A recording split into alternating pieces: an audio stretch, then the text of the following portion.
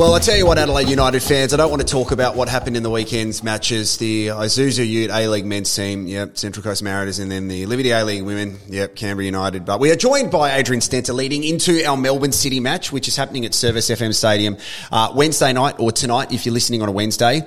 Stents, welcome back. I mean, far out.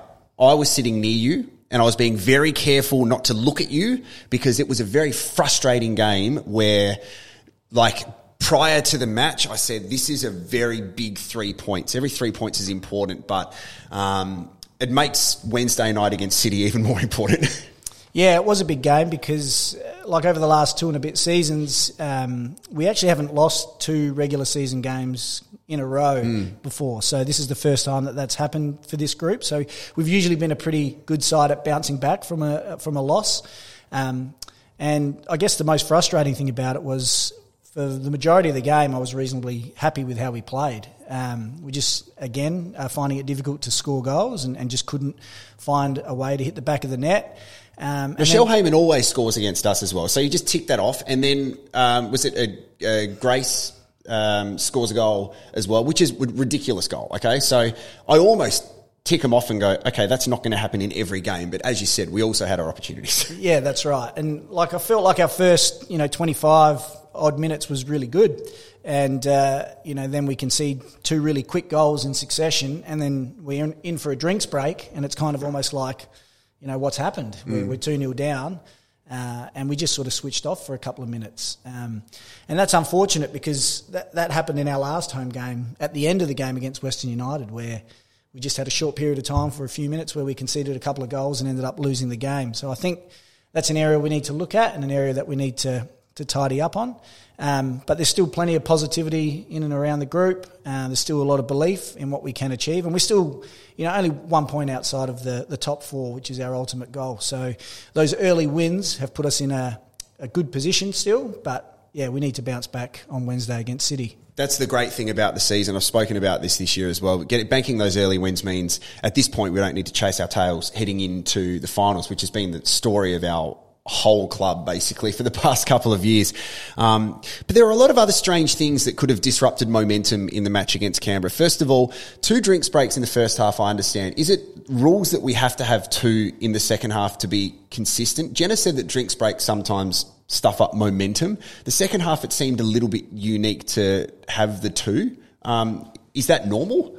Yeah, I think whatever they do in the first half, they have to replicate in the second half, even if conditions change, which it was obviously cooler. But you do need to, replicate that in the second half. And, yeah, it doesn't help when you're behind. So I think if you are chasing a game, you want it to continue on. You want it to be fast-moving. You want to put the other side under pressure. And every time there's a stoppage, that kind of halts your momentum. So definitely if you're in front, the drinks break can help you out. But if you're chasing a game, it does make it challenging. And then even more unique experience. If you were watching the match on Paramount Plus, you wouldn't have known, but we were pretty much playing in dark for the end of that match because one of the light towers wasn't working. We had some of the Red Army holding up their phone torches.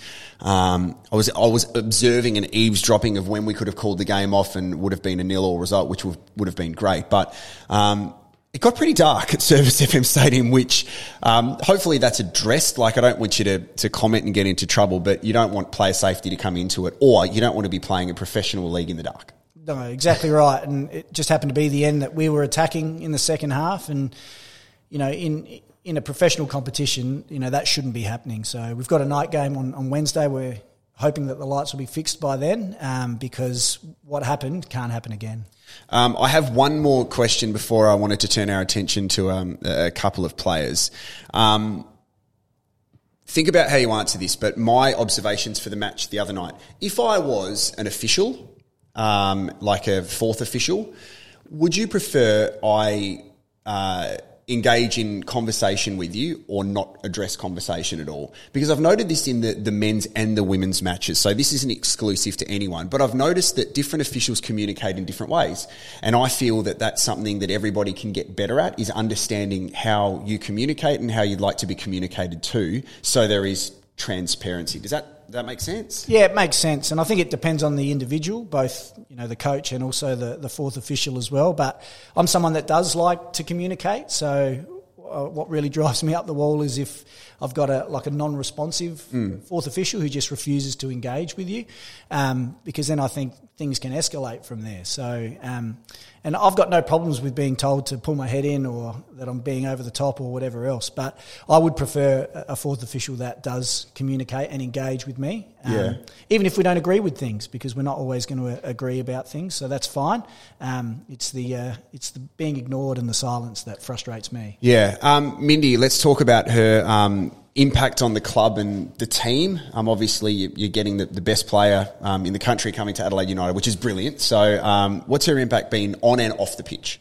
Yeah, well, firstly, Mindy's just a really great character. Like, I don't think you would meet anyone that would have a bad word to say about her. She's very team-oriented. For someone that's only been with us for a short period of time, she's very loud on the pitch as well, and likes to help with the organisation and the communication. And on top of that, she's a really fantastic technical footballer. One of the best technical players we have, right up there alongside someone like an Emily Condon, who's a fantastic footballer as well. So she's been a really welcome addition to the team and the club.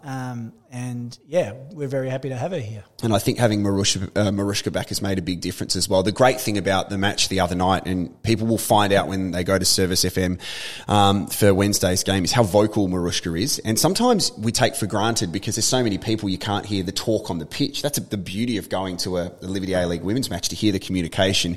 She's really commanding, and you can tell that she has a respect for the players. Absolutely. She is like another coach out on the field. She's always thinking about the game very deeply and from a tactical perspective. And she's always trying to work out ways to not only make herself better, but our team better and all the individuals that she plays with better as well. So, it's like having another assistant coach out there, really, with having Marushka there. Just such a great person. Without revealing too much, what's the mentality going into the Melbourne City match? They are above us on the table at the moment, but as you said, a lot of things can change with 3 points. Is it a similar mentality to the Canberra game, or are you going to have to change a few things up a little bit? No, we'll go in with a similar mentality. We always go in with a similar mindset, which is to be positive, to be brave, to take the game on, to try and look for those big moments in games that often decide games. It's only one or two, and try and make the most of those. And the other thing is to continue to try and be a team that's really, really difficult to score against, which for the most part of the season we have been. It's just the last couple of games where we've started to concede a couple more goals.